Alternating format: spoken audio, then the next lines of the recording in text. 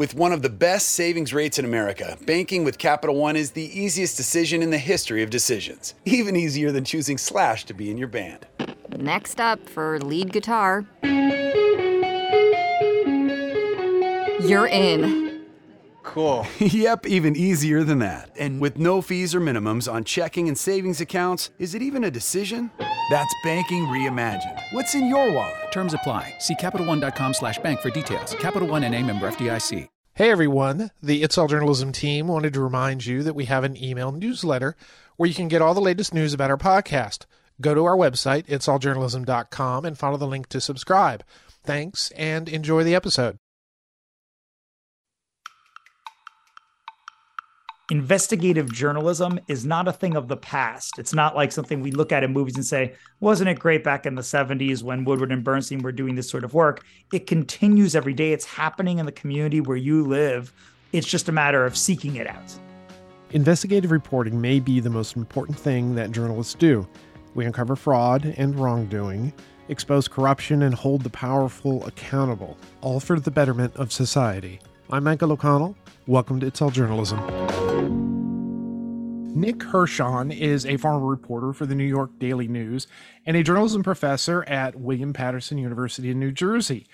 Nick's here to talk about a special issue of the academic journal American Journalism on the history of investigative reporting. Nick, welcome to the It's All Journalism podcast. Thank you very much for having me, Michael. So you're a former reporter and now you're a journalism professor. So tell me about your journey in journalism. What got you interested and, how'd you end up becoming a professor? I grew up in New York City, and my parents were very interested in news media, would get the newspaper every day, the New York Times on Sundays. And that really became a big part of my youth growing up. And we didn't have cable television, so we would listen to the news radio station 1010 Wins in my area and read the papers. And that became the foundation of my interest in journalism, wanting to become a reporter. I also had a big interest in history. So that was all part of going around to travel to historic sites. And that is a great merger of the history of journalism then. And so I just kind of from an early age saw the impact that good journalism can have on an audience, helping them make better informed decisions, giving people in a community a sense of what's going on when they don't have time to ferret out that information for themselves. And I feel that's a great responsibility. And it was really kind of a privilege to be able to do that. I went to the Columbia Journalism School for my master's. I went to Ohio University to get a PhD in mass communication. And I was working at the New York Daily News for 6 years. The time was one of the most highly circulated newspapers in the United States, and reporting on community news stories in the home borough where I'm from Queens. So Columbia and Ohio, you couldn't get into Syracuse or Missouri? Those are actually two really good schools. I've heard of Columbia, but they put out those records, right? There you go. There we go. Well, that's cool. And the fact that, you're interested in history and now you're in teaching. What's it like being a professor of journalism in 2022? It's a really interesting experience because when I was going to school, I still felt that, I was being taught by the generation that grew up with Watergate and Woodward and Bernstein and All the President's Men, the book and the film, creating this image of the journalist as a hero, as someone who could take down a corrupt president and make sure they're not harming the United States.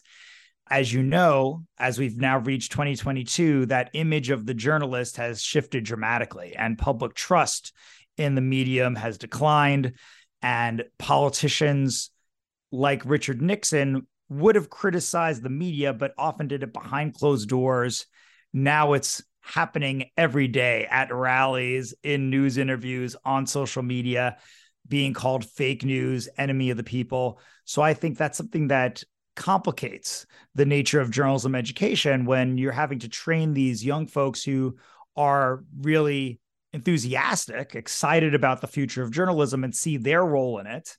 But at the same time, there's a lot of people in their ear. Sometimes it could be parents and friends saying, why would you go into an industry that is dying? Newspapers are all going out of business, or their budgets are declining. There's layoffs.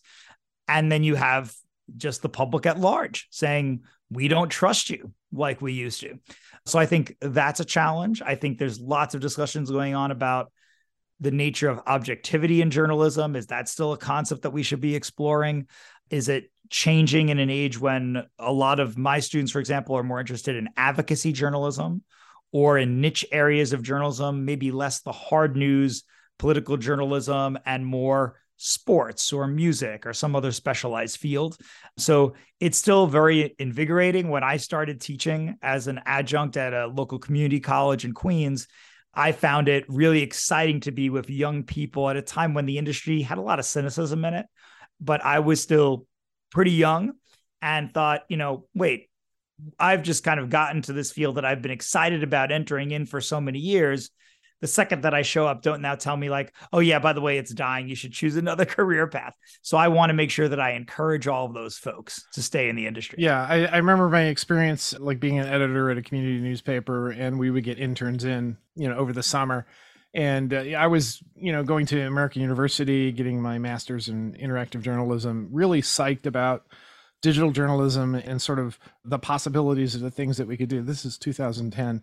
And so unfortunately, I was so full of these ideas and this enthusiasm that when these two interns came in, they wanted to write stories. They wanted to have their byline. They wanted to have their picture next to the story on the front page of a paper. Me not realizing that. And I said to him, I'm so excited for you. You're coming at a great time to come into journalism because everything is changing. And they both went, what do you mean? And there was fear in their eyes. And I had to sort of pedal back and explain, there's these things that are happening on, tectonic shifts in our industry, blah, blah, blah, blah, blah. But, a lot has changed in those last 12 years. I'm still excited about it and the possibilities of journalism. And it's good to hear that there are students who are willing to sort of go out on a limb when their family and friends are telling them that, that's an industry for liars, people who are trying to grift or whatever. They're enthusiastic, I guess, at least in the belief that maybe they can affect change by doing good journalism. Yeah, journalists by nature can be very stubborn. And I think that when you believe in the mission of a journalist, when you're saying, I want to better inform my community, I think there are stories that I know are out there, for example, from a lot of diverse communities that my students come from at William Patterson, where we're a majority minority school, Hispanic serving institution. There's a lot of those different populations out there that we know are important to cover. And when you really believe in that, then you're not going to be stopped just by someone telling you, well, I don't know, it's kind of a difficult industry to be in right now. As a teacher, and you brought up, and we are going to get to it, the article that you wrote, but you brought up a couple of things that I wanted to follow up on. One of them is the future, I guess, of objectivity. It's something I'm sure that you still have in your curriculum. And then also the sort of rise of advocacy journalism, this idea that I want to do journalism that's going to affect change in a certain way, as opposed to I'm going to cover this beat and then, be objective about it, which we know is not balanced necessarily. It's, telling the story that is, but make sure that people have an opportunity within context to say their position, I guess, opposing position. And I think that it's important to remember that objectivity in journalism is not necessarily in the foundation of journalism in the United States. A lot of the early American newspapers were partisan, and they were started by political parties, and they would report on each other. And a lot of the investigative journalism that we've seen throughout the years, could you say it was entirely objective? I mean, they were trying to be fair, certainly at times, but there's always going to be an impetus for why you're interested in a certain topic. And prejudice might be too strong a word because it can be kind of pejorative, but just there's a reason why you're interested in a certain topic, going into it in depth. And that's also in an industry right now that is undergoing such change. And the salary for journalists isn't great. The amount of time that they have to work has been increasing. The number of skills that they need to know, from writing and video and audio editing and social media, it's a lot to put on this young generation. So when we do see that they are passionate about some aspect of journalism, like advocacy journalism, which I would argue sometimes is crossing over into, is an investigative journalism in a sense, advocacy journalism. You're telling people look at what this bad person did who's a politician. Maybe you should reconsider whether you should vote for them. I mean, that in some ways a form of advocacy. So if we can channel whatever energy those young folks have, even amid all the negativity that they're hearing, I think it's worth exploring. Yeah. I mean, we've certainly had guests on the podcast in the past who were sort of raising these questions. Is the journalist a witness who only sees what's in front of them or puts things in context? And then, what are the expectations for you as an employee of a company? And and that idea of the journalist as a witness, although it's a nice concept, and it is important for students to understand that your role should not be to persuade the public necessarily, but it's also just probably unachievable. A journalist looking at an event, part of what the public is relying on us to do is to analyze it and make sense of it and distill it, right? We necessarily have to frame stories because we don't have an endless word count or the entirety of a newscast to talk about one issue. We have to condense it. And when we're making those choices about what to include and exclude, we are, in some cases, advocating for a certain part of the story to be higher profile. It's been happening in the beginning of time, right? What's going to be on the front page, what isn't going to be in the newspaper at all, or what's going to be stuffed back with the classified ads. It is just inherently a part of a journalistic process that I think we need to acknowledge. And that's different from like the more sinister side of what people might pejoratively talk about advocacy journalism as being, you have one political opinion, you want your reader to really vote on this issue this way or vote for this politician or whatever action you want them to take. And so you're just ignoring facts that go against your argument. That's where we get into something that's really dangerous, as opposed to, we're still working toward what we view as truth, but there's just a different way of looking at it that's not so negative. Yeah, I agree. But anyway, as fun as that was to talk about, and as important as it is to talk about, because we do need, the thing that you said about there, that sometimes journalists need to come to grips with what they're really doing and be honest about it. And all of us have had things where we've covered something and deep down we would want maybe a different outcome, or we want to send out a different message or report something different. But because we want to report the truth, then we include information that may not be what we agree with or whatever, but because that reflects our understanding of what the truth is at that moment. And just the very nature of journalism, that we have a limited amount of time and space in order to convey messages. And so that's what the public wants us to do, to distill it. We cannot give them every single story that's happening or every aspect of a story. They don't have time for that. They want us to kind of give us the essential summary, the highlights, the takeaways, and then they go on and live their lives. I mention this to my students a lot, but remember that the audience, they're not required to read your story. They're doing this as leisure and entertainment in their free time. So, we have to understand that news is a business, and that the audience that we're working for, has a lot going on in their lives that is distracting them and challenging their ability to read everything that we put out. We sometimes, I think, in journalism, we get so hung up on like terms like advocacy journalism, objectivity, and essentially what it really comes down to is, are we serving our audience? And that's what you mentioned, is the reader has to come first, or the listener or the viewer. You have to put them as, what are their interests? What will help them make better decisions?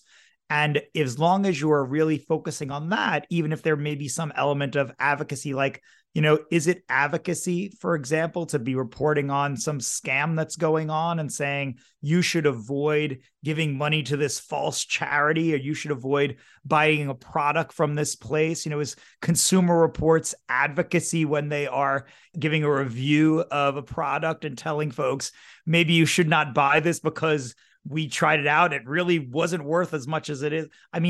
Obviously, there's some element of advocacy in a lot of what we do, but it's also very good and very valuable for the reader. Yeah, and I come down on that quite a lot, actually. Sometimes I'll write something or I'll share something, and it's like, this is clearly, advertorial maybe, but there's good information in here. And as long as it's clearly marked and people understand that it's sponsored by whatever. People forget, everybody talks about the large daily newspaper, but people forget a lot of people bought those papers toward the end of the weeks because that was where the grocery coupons were. So They weren't always buying the newspaper for, great journalism. But to steer us back toward the conversation about great journalism, tell me about this series that you're doing. I guess it's not a series, it's an issue of American journalism on investigative journalism. Right. So as you mentioned before, I'm a journalism professor at William Patterson University in New Jersey, and I'm also the associate editor for a journal named American Journalism, which focuses on the history of media in the United States and beyond. We go into broadcasting, advertising, sports, lots of other areas, public relations. But with the 50th anniversary of the Watergate break-in happening this year in 2022, I said maybe we should look at the legacy of Watergate reporting and the full history of investigative journalism. We knew that there were going to be a lot of projects this year focusing on Watergate specifically, and Woodward and Bernstein came out with books, and they're doing the lecture circuit. There's going to be a lot of that coverage. But also in the popular imagination, I think that sometimes we only view investigative journalism through the lens of Watergate and kind of thinking that it started with Woodward and Bernstein and that there really wasn't much that happened before that or after that. There haven't been a lot of big successes, and we know that that is not true. So looking in this special issue at how can we highlight other instances in history where journalists have covered something, brought it to public attention, won Pulitzers for it, really change the public's opinion about an issue or about our institution as a whole and the value that it can bring to the public that right now distrusts us a lot. But if we are doing that kind of good work, then maybe people see the journalist as their friend, as their advocate in a community. So basically the way that we, work a special issue is, we're going to depart from the norm. So for those who might not be familiar with an academic journal, because I certainly wasn't until I became a professor, got a PhD, an academic journal like ours, we usually have original peer-reviewed research written by professors and grad students across the country. And that's, original work that they're doing. They're going into archives and finding out information. And I wanted that to still be a part of this issue, but also to kind of pull in other voices that we don't normally have. For example, we usually have in every issue of American Journalism reviews that are written, again, by professors or graduate students of books or films or digital archives, websites that would be of interest to a journalism historian. And I said, well, instead of having these reviews written by the journalism professors, why don't we actually reach out to investigative journalists today who are still working, ask them, what book inspired you to become an investigative reporter? What film have you watched in recent years and said, they're kind of really not showing what it's really like to be an investigative reporter today. They're romanticizing or dramatizing it. And then as a final component, and probably one of the really exciting aspects of this issue is interviewing investigative journalists and people who are involved in Watergate and asking them for their reflections. Now that we're at the 50th anniversary, what would you like to tell us about how Watergate affected your life, your career?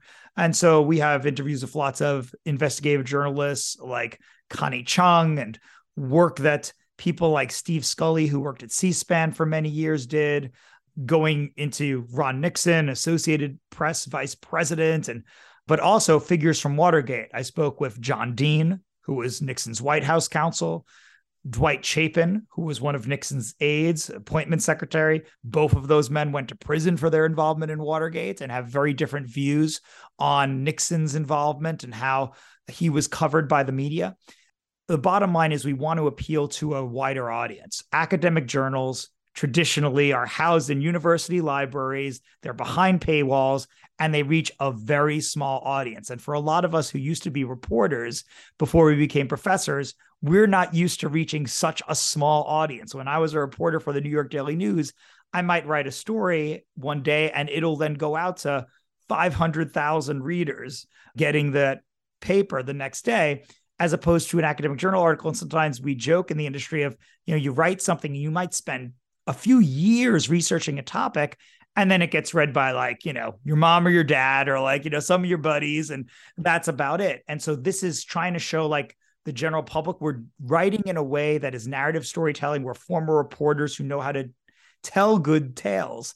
And also, like, wouldn't you be interested in hearing what someone like a Connie Chung or a John Dean or these other figures have to say? So you're talking to a reporter who chose journalism as a profession because of Watergate. I'm of that generation. That's how old I am. And it really did sort of change, people's perception of what the news is. I mean, every once in a while I go back and I watch the movie, obvious as a Hollywood movie. And, the two of them don't look like Woodward and Bernstein at all. And you realize the movie kind of stops like right before the good stuff gets going. And so they were certainly part of it. And there were other, the New York Times was also involved in this as well. But anyway, let's talk first about Watergate, and then we'll talk about some of the other things. What did you learn? Did you learn anything surprisingly new or different from the interviews you did? Well, to the point you were just making about the book and the movie, All the President's Men, and the impact that it had on so many young journalists. And even though I was not alive when Watergate happened, I was growing up in the 1990s, but my parents were telling me about the impact that Watergate had and remembering watching Richard Nixon's resignation. And when I was in journalism school, of course, I was exposed to All the President's Men and Woodward and Bernstein as these heroic journalists. And it was a very inspiring movie. I've shown it to my classes for many years. I could probably recite like whole parts of that dialogue. I've seen it about as much as any movie ever. And it still has a lot of value in how it can motivate young journalists and show them the importance of hard work and diligence.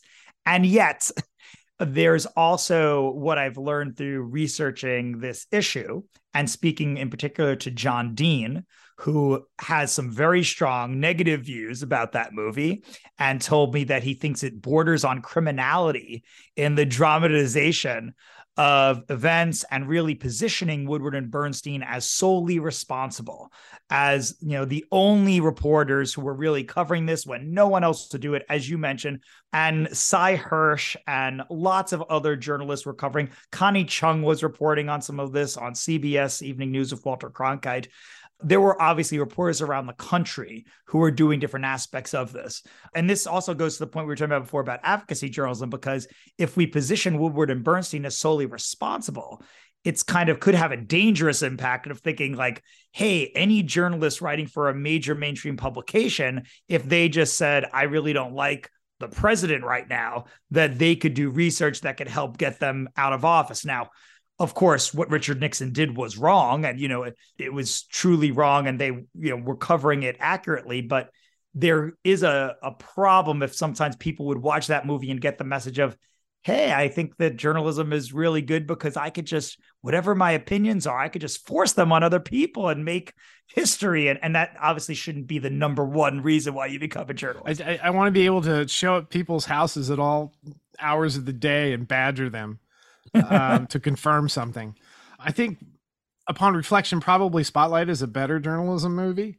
I recognize people in some of those characters, people I've worked with, in the way they think and approach journalism. I mean, it's still a Hollywood movie, so it's got, it's doing what it's doing to engage the audience.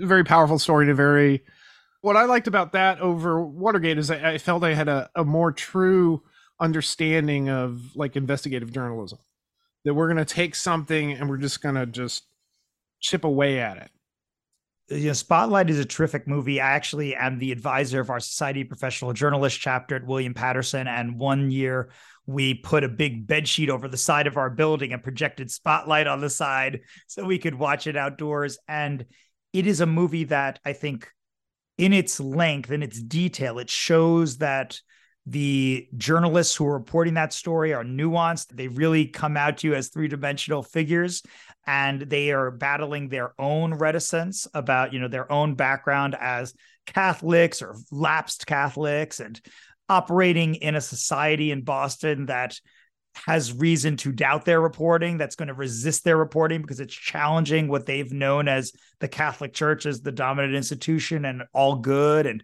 And also, like, there's moments in Spotlight where they show in the middle of their work and they're doing all this important reporting, September 11th happens. And then that delays everything else that they're doing because that becomes the dominant story for a while. And, and it shows us that this work takes time. What's also nice about Spotlight as opposed to All the President's Men. All the President's Men, we do see Deep Throat, who we later realized was Mark Felt, meeting with the reporters and, this dark figure in a parking garage. We see him positioned as pretty much the altruistic and one of the only or the most important source. They obviously had other sources that they show in the movie, but they kind of present him as the glue that puts everything together. Whereas in Spotlight, I think we see a little bit more of, there's lots and lots of sources that they're going to. There's both movies, I think, are really good at showing that shoe leather journalism, getting out there, and the importance of just sometimes knocking on a door, and yet like 99 times these people will slam the door in your face and yell at you and won't talk to you. But every now and then you get to someone like they show in Spotlight, you knock on the door and the priest says, "Oh yeah, I sexually abuse children." And it's like, wait, what? What did you just say? As a working journalist, I'm constantly amazed at the things people just say and will admit to. And, they know who you are. They know what you might say and do, but, give them an opportunity. And certainly there are people who will tell you things that they're telling you because they're trying to deceive you. But I think most people, I've rarely had problems where people were aggressive or negative or whatever, that they may say no and walk away, but I think they recognize that they'd rather have the truth out there than a lie. And so I think maybe that's a self-correcting factor. But what other, I know we ended up talking about 2 movies, but what other types of investigations are you highlighting in American journalism? So I mentioned before, we want to show that Watergate was not the first investigation in journalism history in the United States. So we have research from James Aucoin, a former professor at University of South Alabama, looking at the history of investigative journalism in the U.S., going all the way back to the colonies and the first edition of Public Occurrences, both foreign and domestic, the first newspaper in 1690, talking about Britain's American Indian allies, the Iroquois, were torturing French prisoners during the King William's War. We have examples of partisan journalism was actually when there was first rumors about President Thomas Jefferson having an affair with Sally Hemings, a woman he was enslaving. So there's that history that I think is important to know, that it goes very far back and that sometimes it was done with a partisan cause.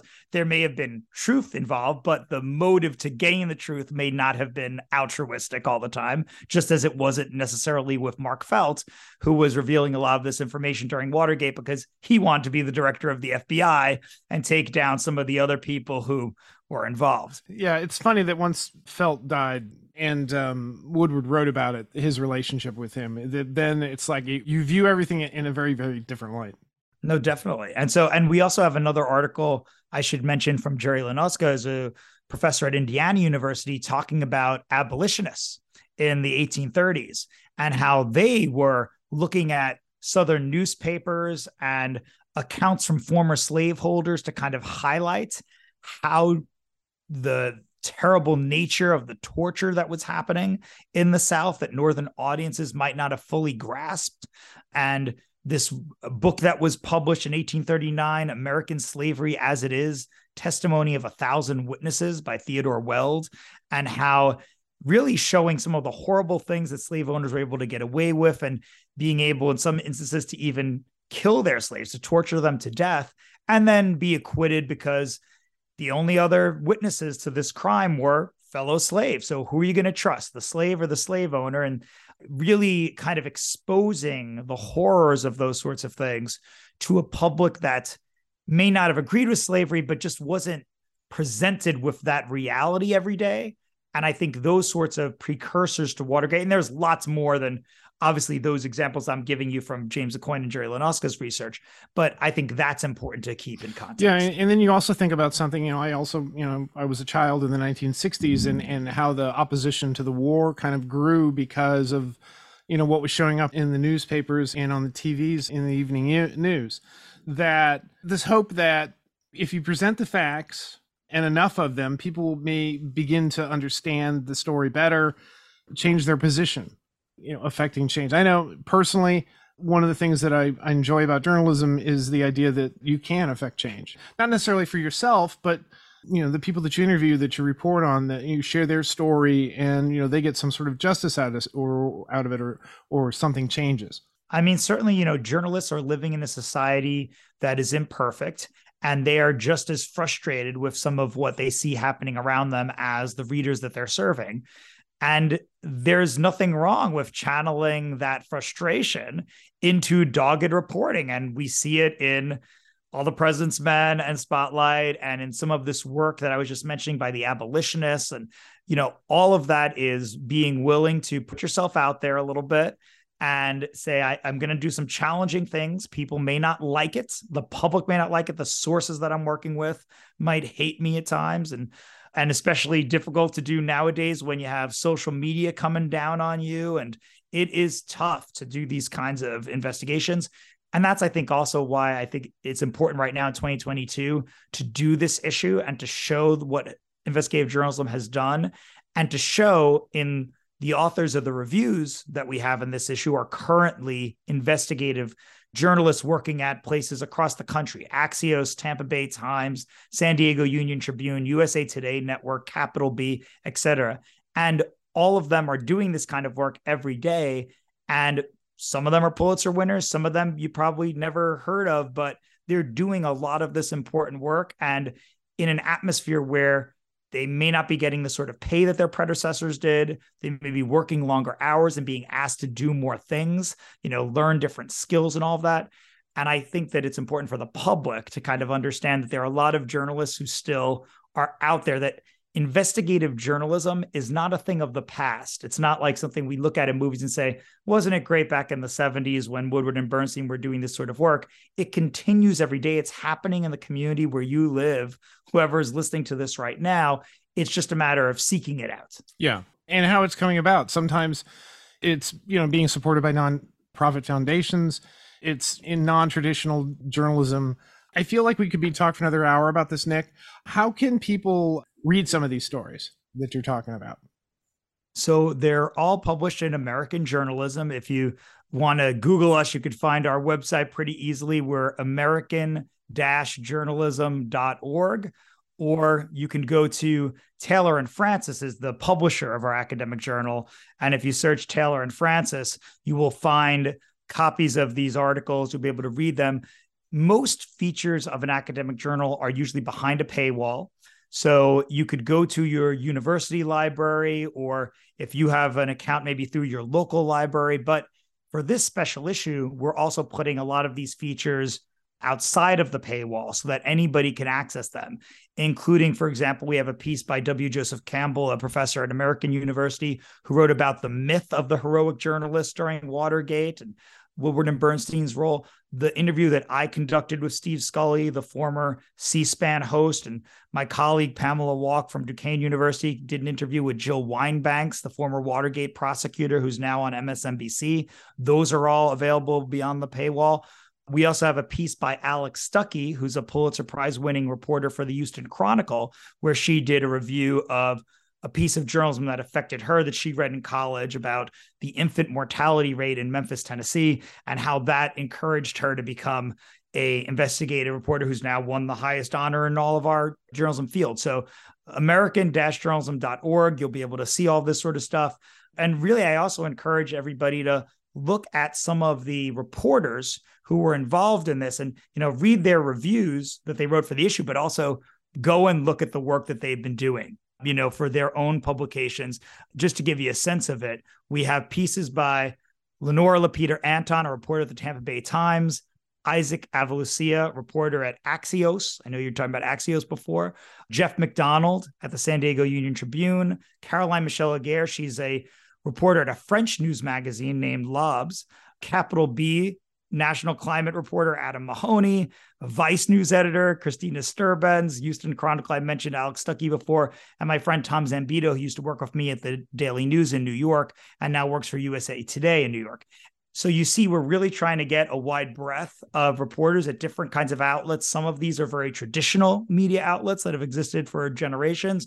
Others are more recent, like Vice, Capital B, and all different perspectives. Of course, we have women, we have, a lot of minorities represented in the interviews that we conducted, but make sure that when you read these pieces, and you see like what these reporters are doing, and just take some time to look them up, follow them on social media. I just think it's very important to support them in any way we can. Yeah, the authors themselves have stories to tell about being an investigative journalist. Nick, thanks for coming on. This is great. What can you say? I mean, investigative journalism, I know that when so many newspapers were closing, one of the things that people bemoaned was the fact that this type of journalism would be disappearing, and that many of the small digital startups that came afterwards were ones that were sort of focused on issues that were, doing investigative work, something like ProPublica, for example. So there's a desire to have this. There's a need to have this. Great work. Anyway, thanks for coming on the podcast. Thank you so much for having me. I appreciate it.